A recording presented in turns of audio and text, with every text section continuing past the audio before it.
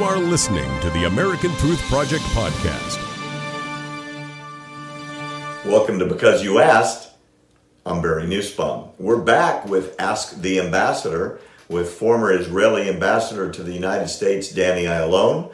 Also was deputy foreign minister under Bibi Netanyahu. Worked at the UN. He's been everywhere in Israeli government. Danny, thanks for coming back. My pleasure.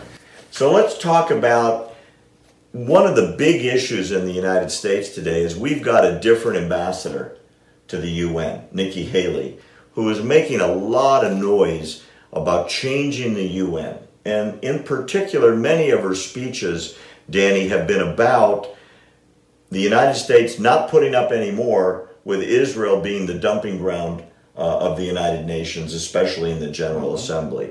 The UN has proven itself time and again to be a grossly biased organization when it comes to Israel. Why is there so much anti-Israel sentiment, speeches, motions, declarations, condemnations of the state of Israel within the UN body, and now the UN Human Rights Commission led by Jordan? Simply put, the United Nations and its organization has been hijacked by the Palestinians and their collaborators. They render them a rubber stamp, which is to the detriment of this organization because it really cuts down to its credibility, which is nothing. And the reason is the Arab automatic majority. You see, out of 193 member states, the majority is siding with the Arabs. Why? There are 22 Arab countries, 57 if you include Muslims. And then you have the non-development, which also under the extreme pressure of the Arabs, because these developing countries either need Arab money or Arab oil. So if you take it, all, it's about 120 countries which are under the influence of the Palestinians out of 193. So before the Palestinians even go out of their offices to vote in the UN, they have 120 in their pocket. So this automatic Arab majority is the reason. And the cause, of course, is that Israel will never allow the United Nations to be a partner or a negotiator because it's like a kangaroo court. And again, this at the end of the day hurts the Palestinians. Well, I keep reading, and I'm sure you've heard the same sentiment in the United States. Get us out of the UN. It's lost its focus. It's as you called it, a kangaroo court. For us in America, it's almost like the inmates are running the asylum.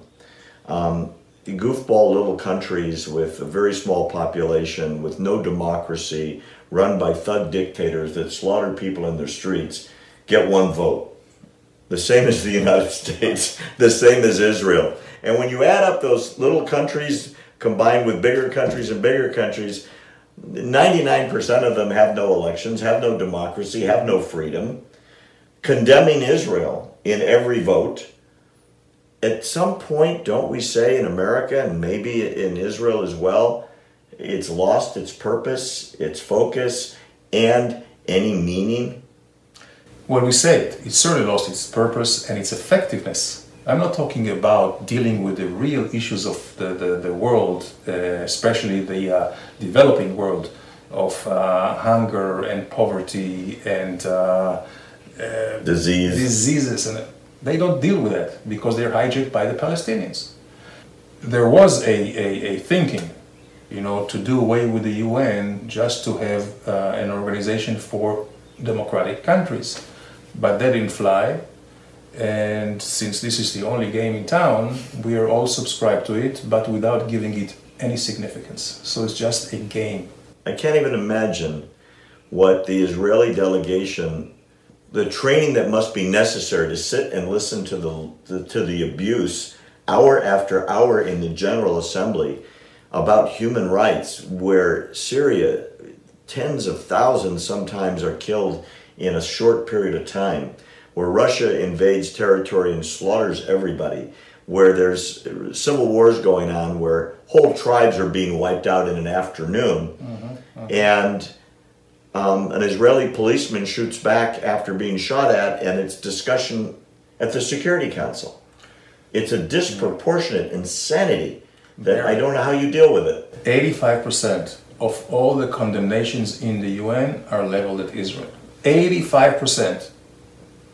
And the other 15% are for the whole rest of the world? For the rest of the world, for Darfur, for Bosnia, for Rwanda, the massacre there, the genocide there, for Cuba, for Venezuela with their dictatorship. How about North Korea? How about Iran? North Korea, you name it. Iran, exactly.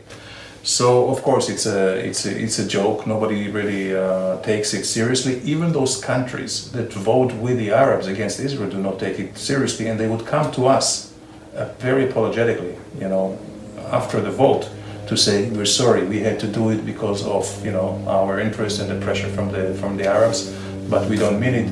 Don't take it. Don't take it seriously. We don't either. and the most important thing is that on the bilateral relations, Israel with each and every one of those countries that vote against us, we have great relations of trade and commerce and investments and technological transfer and military cooperation, you name it.